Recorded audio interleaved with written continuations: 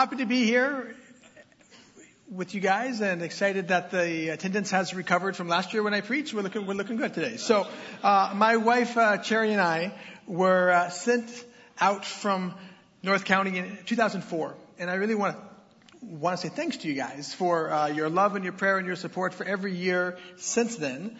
Thanks for your generosity and your prayer and for believing in us. With your partnership, we have trained and equipped 60 trainers who work in all different parts of India, and they train over 1,000 pastors in 17 out of the 28 states in India.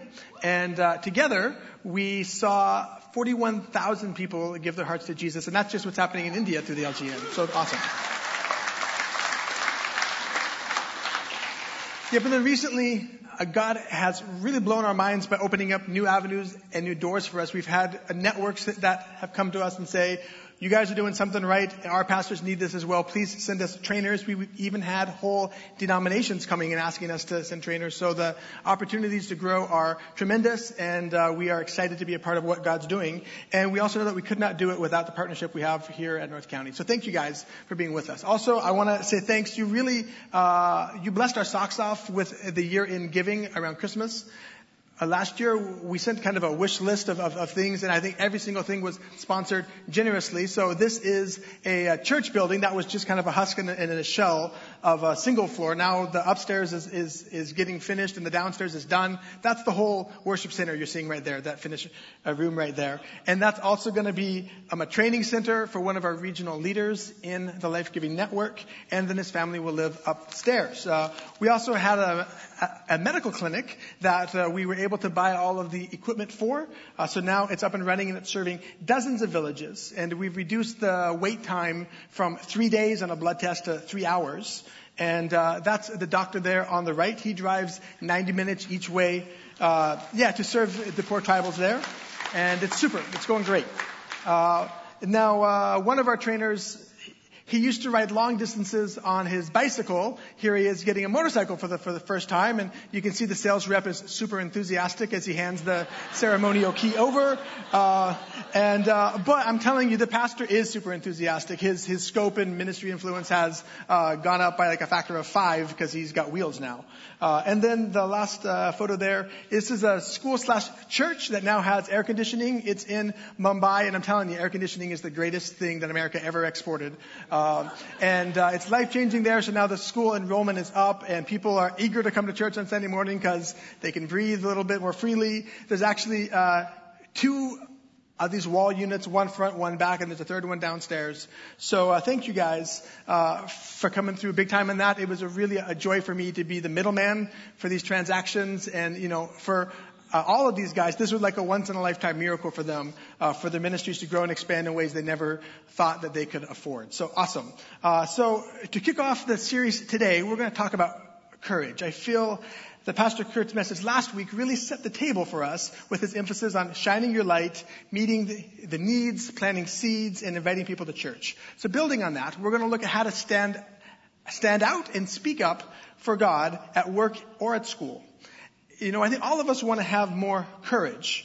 And as it turns out, courage is not the absence of fear, but it's deciding to move forward despite your fear. And while standing up for your faith for God isn't always easy, the story of Daniel shows us how rewarding it can be. So are there any in this room who secretly always wanted to go to Bible school, but you never got the chance? Today's your lucky day. We're going to get down and nerdy with some of the background of the book of Daniel. And it'll be good. And then we're going to go verse by verse through chapter 6. The way we do it in India. I'm going to give you a little taste of that. And then we're also going to pause on the way to hear about one of our heroes in India who has demonstrated great courage and experienced a miraculous rescue on his own. There were no lions involved in his story, but I think you're going to be amazed nonetheless. So Daniel has been called the most directly applicable book in the Old Testament.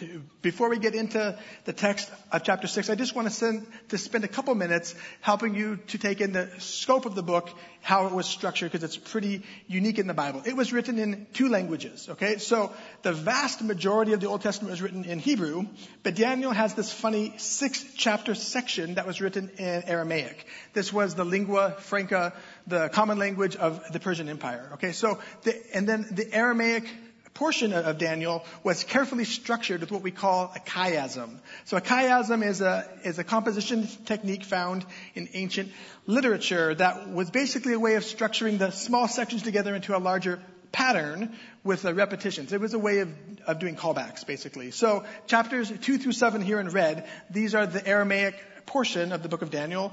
But, our Bibles are in English, so it's easy to miss that when you're only reading in English. So I'm here for you.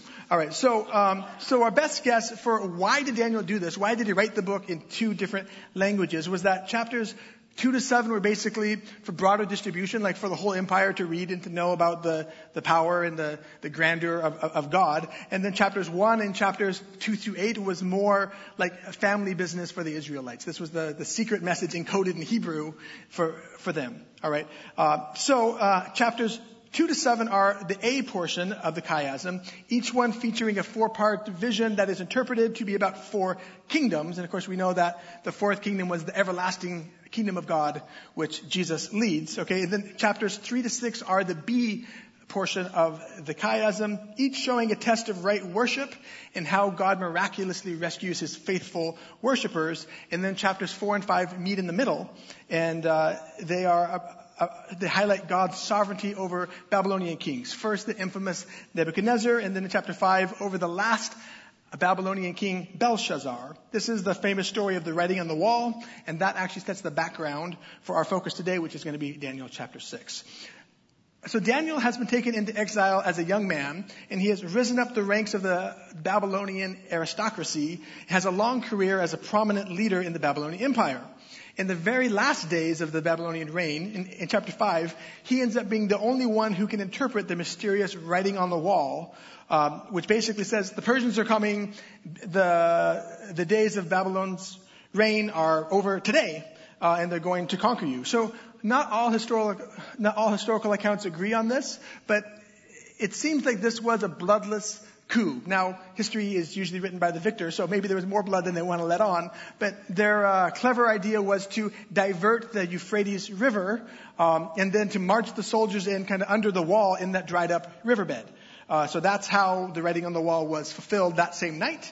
And so like in modern times, this would be like if Iran invaded Iraq. Okay, that's the Persians invading the Babylonians. So this transition of power could have gone very badly for Daniel, right, as a high-up official of the old regime, but God sovereignly helped Daniel to rise on his feet and to take a very senior position, I would even say an elevated position with the new Persian Empire. So it's important for us to understand that at this point in the book of Daniel, he is an old man. Our best guess, he was 83 years old once we get to chapter 6. So before we jump onto the next slide, you see that little bit of India next to the blue on the right side of the map? Well, just for context, here is where I live with my family in India. So we're just reading ourselves into the story of Daniel slightly. There we are, over there. All right. So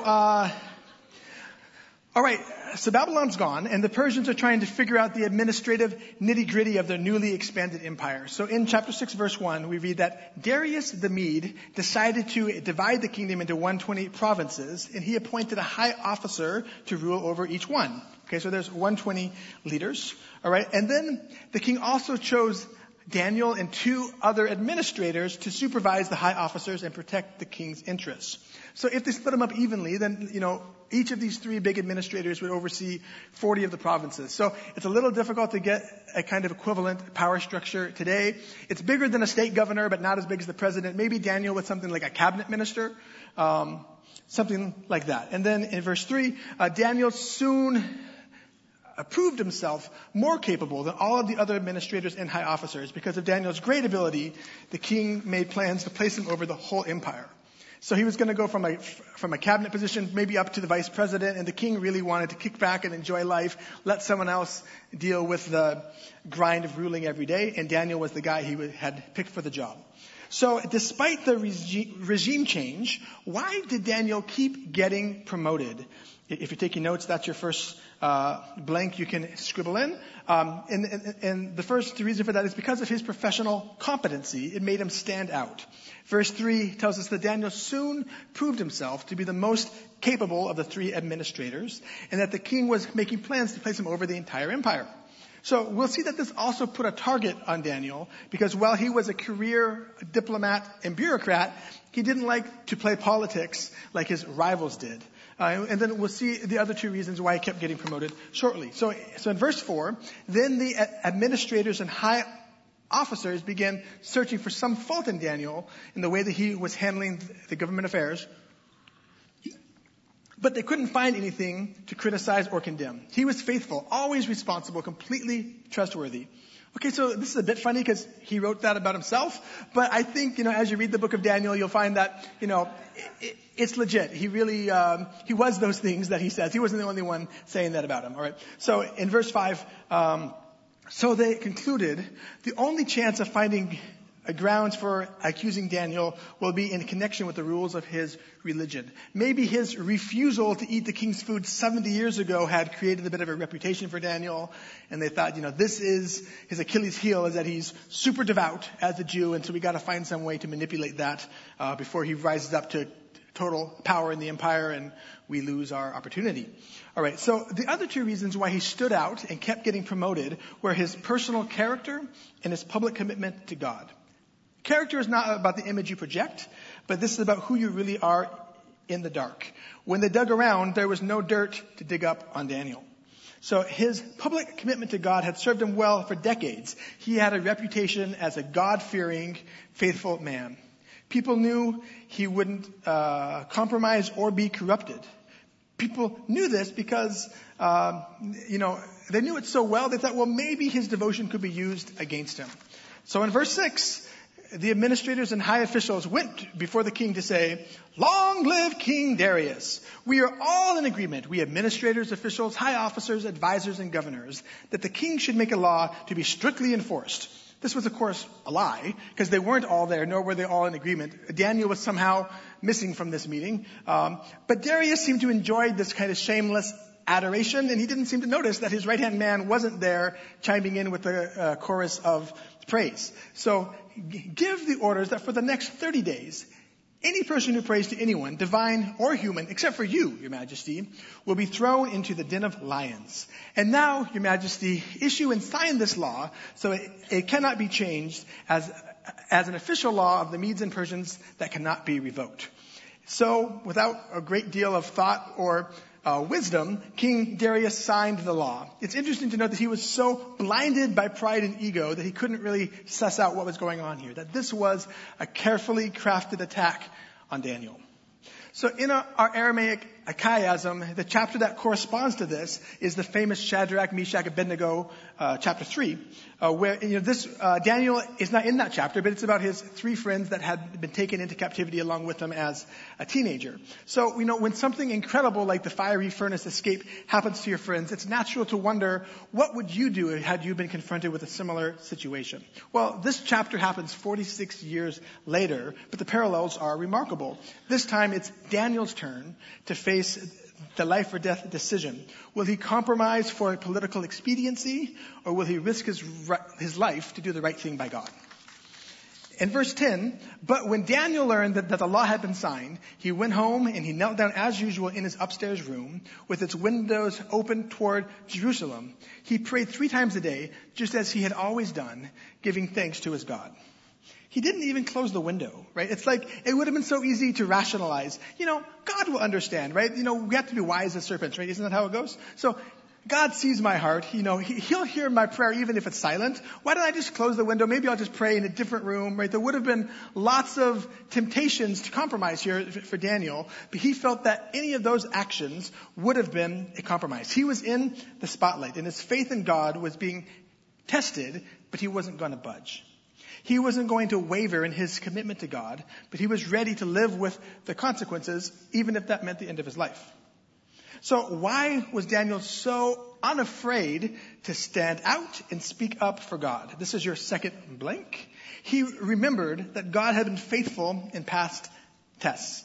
Remember, this was like 70 years into his adventures following God. He'd survived the trial of eating the kosher food as a teenager. He'd seen his friends survive the fiery furnace. He saw God humbling arrogant Babylonian kings, not once but twice. This time was his chance to stand strong. And even though the political landscape had shifted and he was working his way up in the new empire, his convictions had not shifted an inch. So he also had a conversation with God 3 times a day. The text makes it clear this was not a new thing, but this was his decades-long habit. He carved out a time to pray 3 times every day. I find it interesting to see that he seems to have prayed facing Jerusalem, not very differently than how Muslims pray 5 times a day facing Mecca. All right. I have my morning devotion every day. I pray every time I get in the car, at least the first time in the morning. I pray the first time when I get in the car every day. And, I'm part of a big network, so I get a lot of prayer requests regularly. So I pray pretty steadily, but I don't carve out times to pray every day, like aside from my morning time, the way that Daniel did. He gave sacrificial time slots to share his heart with God and to hear the voice of God. So I do it, but I don't do it the way that Daniel did. Maybe it's time for some of you to step up from your morning devotions to have an additional prayer cluster in your schedule. As Pastor Kim would say, just a thought. Think about it. Rick Warren puts it very succinctly. The key to standing strong is kneeling often. He's the master of simple yet profound phrasing. You might want to write that down. Pastor Rick has also had a big impact on me and on the LGM, and this quote is not the only thing I've borrowed for this message. All right. So the trap was set as we go into verse 11. Then the officials went together to Daniel's house, and they found him praying and asking for help. So they went straight to the king, and they reminded him about his law. Did you not sign a law that for the next 30 days, any person who prays to anyone, divine or human, except to you, your majesty, will be thrown into the den of lions? The king's still not understanding what's going on, right? He's a little bit slow. Yes, the king replied. That decision stands. It's an official law of the Medes and the Persians. It cannot be revoked. Dun, dun, dun. Okay, so that's when they knew they had Daniel, right? And so if Twitter had existed back then, I'm sure Twitter would have been buzzing, all right? So their scheme had worked to perfection. The king's ego had enabled them to spring a trap, and Daniel's stubborn, uncompromising faith led him right into that trap. They had found his weakness. His slavish devotion to Daniel's ancestral God would be his undoing. You guys are much more with it than the early service. More Twitter users here, clearly. All right. So, verse 13. The first service was like, what? Okay, anyway. Verse 13. So then, but what if they watch it on video and then I'm making fun of them? Oh no! All right. So they told the king, that man, Daniel, one of the captives from Judah, he's ignoring you and your law. He still prays to his God 3 times a day. Hearing this, the king was deeply troubled. Not mad at Daniel, but mad at his own folly and his own foolishness for not understanding that he'd fallen, he had walked into their plan to capture. So he tried to think of a way to save Daniel. He spent the rest of the day looking for a way to get Daniel out of this predicament. This is actually a repeated theme throughout the book of Daniel. We see the ineptitude of pagan kings who seem so grandiose and pompous, but then repeatedly they're shown to be foolish and powerless and to compare very unfavorably with the glory and the might of the one true God. And then in verse 15, in the evening the men went together to the king and said, Your Majesty, you know that according to the law of the Medes and Persians, no law the king signed can be changed. Verse 16, so at last the king gave orders for Daniel to be arrested and thrown into the den of lions. They said to him, May your God, whom you serve so faithfully, rescue you. It's interesting to me that we don't get a single verse of Daniel speaking up to this point. To help us understand his state of mind or what was he thinking. In fact, he doesn't talk until the very end of the chapter, a couple of verses. I guess his actions spoke louder than words. So a stone was brought and placed over the mouth of the den. The king sealed the stone with his own royal seal and the seals of his nobles so that no one could rescue Daniel. I'm just guessing it was the other 2 guys, right? Like there were 3 of them, and then the 2 of them probably were the ones who plotted against Daniel. So it was their seal put over the den, and little did they know that would actually seal their own fate. Spoiler alert, sorry for that. All right. And so verse 18, the king returned to his palace and spent the night fasting. He refused his usual entertainment and could not sleep at all that night. So no belly dancers, no Netflix. He tossed and turned. He probably wondered how had he allowed himself to be manipulated like that, and hoped, maybe he even prayed that his best leader, Daniel, would somehow survive the night.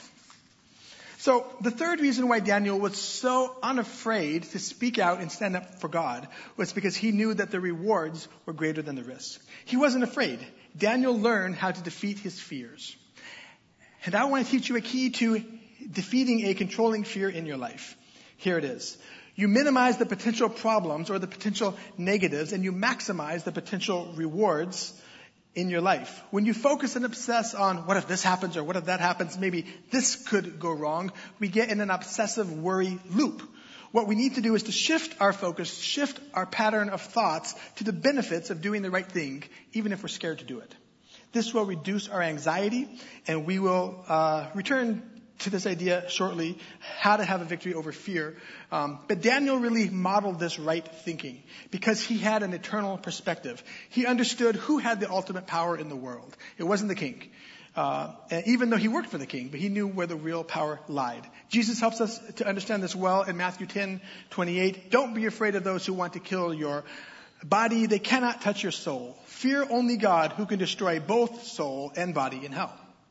Jesus even took it a step further in Matthew 5. Blessed are you when people mock you and persecute you and lie about you and say all sorts of evil things against you because you are my followers. Be happy about it. Be glad. For the reward, a great reward awaits you in heaven. And remember, the ancient prophets were persecuted in the same way. So Daniel is one of those ancient prophets that Jesus was talking about. Right, so we usually pray for God to keep us out of trouble. Maybe he'll resolve problems quickly and neatly for us. But the uncomfortable reality is that sometimes God lets you go into the pit because he wants to do an even greater miracle of keeping you out. He wants to protect you while you are in the pit, and then he wants to deliver you out after that. So this brings even greater glory to God. One of our LGN pastors has been in the pit more than once recently. Let me tell you his story. Let's call this guy Pastor Deepak. Okay, it's a bit of a sensitive situation, so we'll call him Pastor Deepak. He works in a fairly interior area. I think the technical term is jungly. And the dominant religion there is a kind of animist nature worship. So they have a sacred tree and all that. Okay, so there's a strong resistance to Christianity there because the powerful spiritual leaders feel they're losing the grip on the common people. And I think it's also tied to votes and political power. So Deepak doesn't look like it exactly, but he is a powerhouse, especially after joining the LGN, when he learned how to make his church more balanced and he learned to empower other leaders to work alongside him. He's seen amazing growth. In the 3.5 years he's been with the LGN, he's led more than 300 people to make a decision for Christ. All right, so yeah, it's awesome. So what's even cooler about his story is that for the first 2 years, I never met him. He never saw my face. He didn't know who I was, but he was trained by the guys there in the middle. That is one of my trainers. So the fact that our trainers are reproducing such high impact leaders is one of the best things about the LGN. So after his initial 2 years, Deepak was selected as one of the top 4% of pastors who would then become trainers with the LGN, and we are thrilled to have him as part of the team. But his explosive growth did not go unnoticed. Like in Daniel's life, rivals grew jealous of his success and the growing influence he had in their community. So the trouble started about 1.5 years ago. In the first 2 years after joining the LGN, he planted 7 churches and he had led 200 people to Christ at this point. And the religious and political leaders were getting nervous about losing their influence. They were so worried, in fact, that 22 of them, they met together and they each contributed money to hire a contract killer to kill Deepak. Before his ministry hit a tipping point and they completely lost their influence with the people. So they gathered their cash, which was a lot of money in their part of the world, and they paid the hitman 135,000 rupees. It's about $2,000, or you can think of it as 2 years of manual labor wages. And they told him to get rid of Deepak any way you want. We don't want to know the details. We just want this guy gone. So this guy took the money and he went to Deepak's house. One evening, he goes straight to the front door and knocks. And Deepak answers. And it turns out the gangster they hired was an old school friend of Deepak. They were kids together. He's like, hey, buddy, good to see you. You got a problem. All right. And so, so he had no intention of killing his friend, but was pretty happy to pocket the money, a week, a month goes by. Of course, the Deepak's not dead and his ministry is still growing and flourishing. So the people, they call this contract killer and they're like, what's the deal? And he turns against them and says, don't trouble me. Don't trouble Deepak or I'm going to come get you next. So I asked Deepak, wow, so what's happening with this guy? Is he a believer? He's like, well, he's interested in Jesus, but no, not yet. I'm like, no, hurry. I mean, it's good to have friends like that sometimes, like in Jesus' time, it'll be fine, but, it's good to have some guys like that on your side. And so this picture shows the next chapter in the story. That's Deepak there with his LGN trainer shirt on the right. And these people are actually relatives of one of the 22 leaders who had banded against him. That guy died. I'm not sure how, some illness. And so his relatives were thinking, our guy's dying. He was the uncle or something like that. He's dead. Deepak's alive. Maybe he's got more spiritual power than we do. We should go to this church and check out what's going on. And so over the course of time, the whole family has come to the Lord. And it's an awesome story how God used something terrible for good.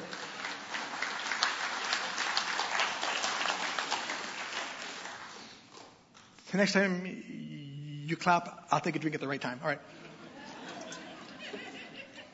So, I'll share a little more because there is another situation that Pastor Deepak is facing. But for now, let's return to Daniel's story. So, in verse 19, it's early the next morning. The king got up and hurried out to the lion's den. When he got there, he called out in anguish, Daniel, servant of the living God, was your God, whom you serve so faithfully, able to rescue you from the lions? So after tossing and turning and stressing all night, the fact that he sprang up first thing in the morning suggests that maybe the king had some inkling that Daniel might have been delivered. It wasn't illogical, but maybe he saw something in Daniel's face as he was lowered in the pit. He could see that Daniel was not afraid. How can you and I become more fearless like Daniel? Well, this is your last blank. You put your faith in God.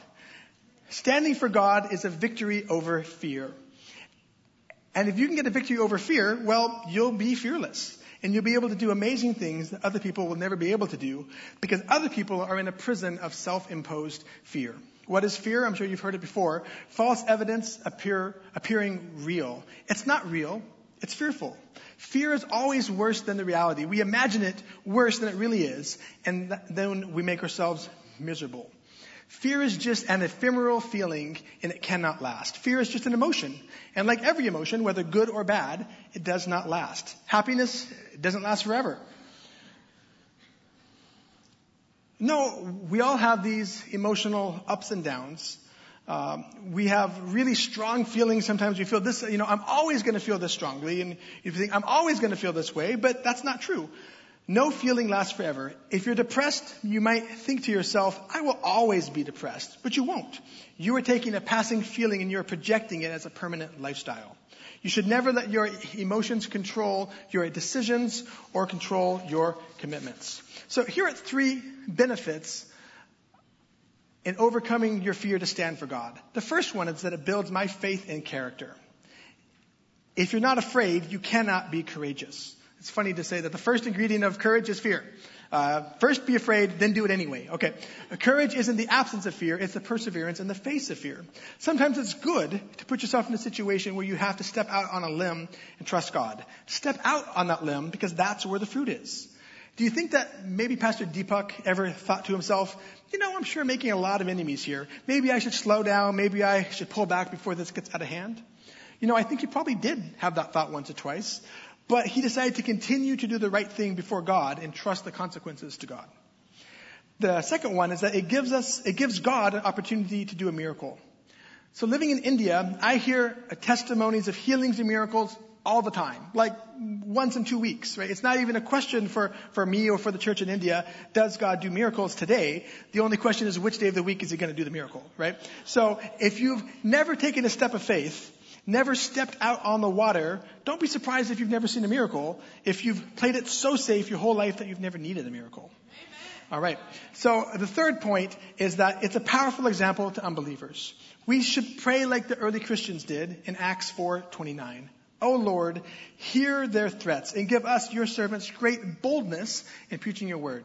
When the stakes are raised, is our instinct to pray for boldness and then to move ahead despite our fear? Or is our instinct to shrink back, right? The early Christians faced huge social pressure, and their response was to lean into that and to pray for boldness. Let's listen to how Daniel was finally able to testify when they broke the seal and they removed the stone. Verse 21, Daniel answered, "Long live the king! My God sent his angel to shut the lion's mouth so that they would not hurt me. For I have been found innocent in his sight, and I have not wronged you, your majesty." So he was innocent before God and innocent of treason against the king. Verse 23, the king was overjoyed, and he ordered that Daniel be lifted from the den. Not a scratch was found on him, for he had trusted in God. Then the king gave orders to arrest the men who had maliciously accused Daniel, and he had them thrown in the lion's den, along with their wives and children. The lions leapt at them and tore them apart before they even hit the floor of the den. Sometimes we see like a kid's animation of this chapter and we think, the lions were like purring next to Daniel and they were cuddly and friendly. No, these lions were frustrated the whole night long. Their snack is like looking back at them and they can't get to them. And finally, food came in a different way. So, it's hard to imagine a plan backfiring any more spectacularly than this scheme against Daniel. They planned everything with great cunning, but they failed to calculate that the God who Daniel was praying to was actually the living, powerful God, and that mistake cost them their lives. All right, so in verse 25, King Darius sent his message to the people of every race and nation and language throughout the world. And so I won't read the whole imperial proclamation. It's there on the screen. But not only did Darius testify to the greatness of the living God who Daniel served, but Daniel's courageous stand made a lasting impact for centuries. So in Matthew 2 verse 1, when, this is the Christmas story, right? It tells us that wise men from eastern lands arrived in Jerusalem. Now, Costco seems to think that they were from Africa, based on, the nativity scenes that they sell, but they were eastern lands. Africa's to the west of Jerusalem, right? So, and then like people in India, they think, oh, these were wise Indian sages who went there, but sorry, India, most probably these were actually Persian wise men, who had been reading the prophecies of Daniel and keeping track.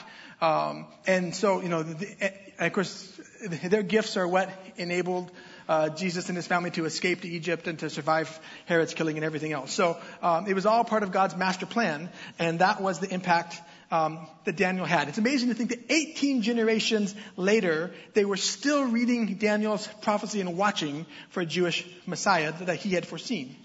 The Bible doesn't explicitly say so, but it seems likely that Daniel was made a eunuch when he was taken captive into Nebuchadnezzar's court as a teen. So he probably never married or had children, but his legacy, despite that, was truly spectacular. Not only to write the most applicable book of the Old Testament, but being such an effective witness to his generation and many generations to come after him.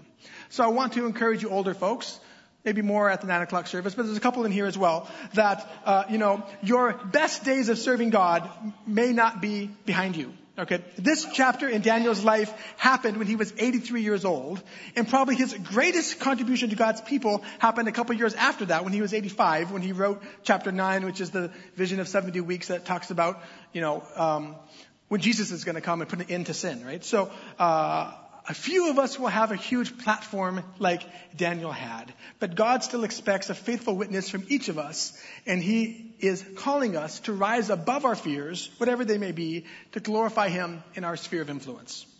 I recently heard a great quote on a podcast from Bishop Robert Barron. Faith in the Bible is the willingness to risk, under the providence of God, some great adventure. My adventure takes place in India. Yours may not. Although you're welcome to visit, right? But, I struggle to really think through how I wanted to lead you guys in application, because I think for each of us, the application is going to be completely different. This is an area where everyone's response will differ. So what does courage look like in your life? We saw it in Kyle Costin. We saw it in Daniel. We saw it in Deepak. What areas of fear have held you back from greater obedience to Jesus' calling in your work, at school, or in your relationships. Returning to Deepak for a moment, he's not quite out of the woods yet. When I asked him how we as a life-giving network can help and support him more, he shared that perhaps the greatest part of his trial was still coming. When a killer didn't do the job, their opponents switched their tactic. They are trying to raise a court case against him now for forced conversion based on a new law that was brought in by a radical Hindu government in that part of India. So when I asked him, how can we stand with him? He said, well, for now it's fine. I mean, just pray for me. But if I get arrested, my wife and my 2-year-old daughter might need some help. I told him, yeah, we'll totally help your wife and your daughter and help you as best we can. God saved him from the first pit, but people are still scheming against him. So if you want to stay updated with Deepak and what all is happening with the Life Giving Network, the main way that we send sensitive updates is through our closed Facebook group. So you have to search that on Facebook and then apply to join. And if you're from Linden, I will say yes. Come on in. But for right now, let's take a moment to pray for Deepak. Would you stand with me as we pray for him?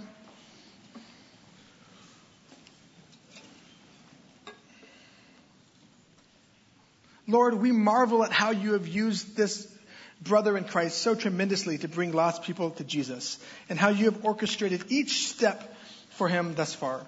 It's amazing how you have taught him how to love so many lost people to Christ, and how you have overseen the selection of the right hitman who would not go through with the plans of his enemies, and how you continue to bring lost people into your kingdom through Deepak. We ask you now for your wisdom and your protection for him, for his family, that no harm would come to them, that you would enable him to stay free.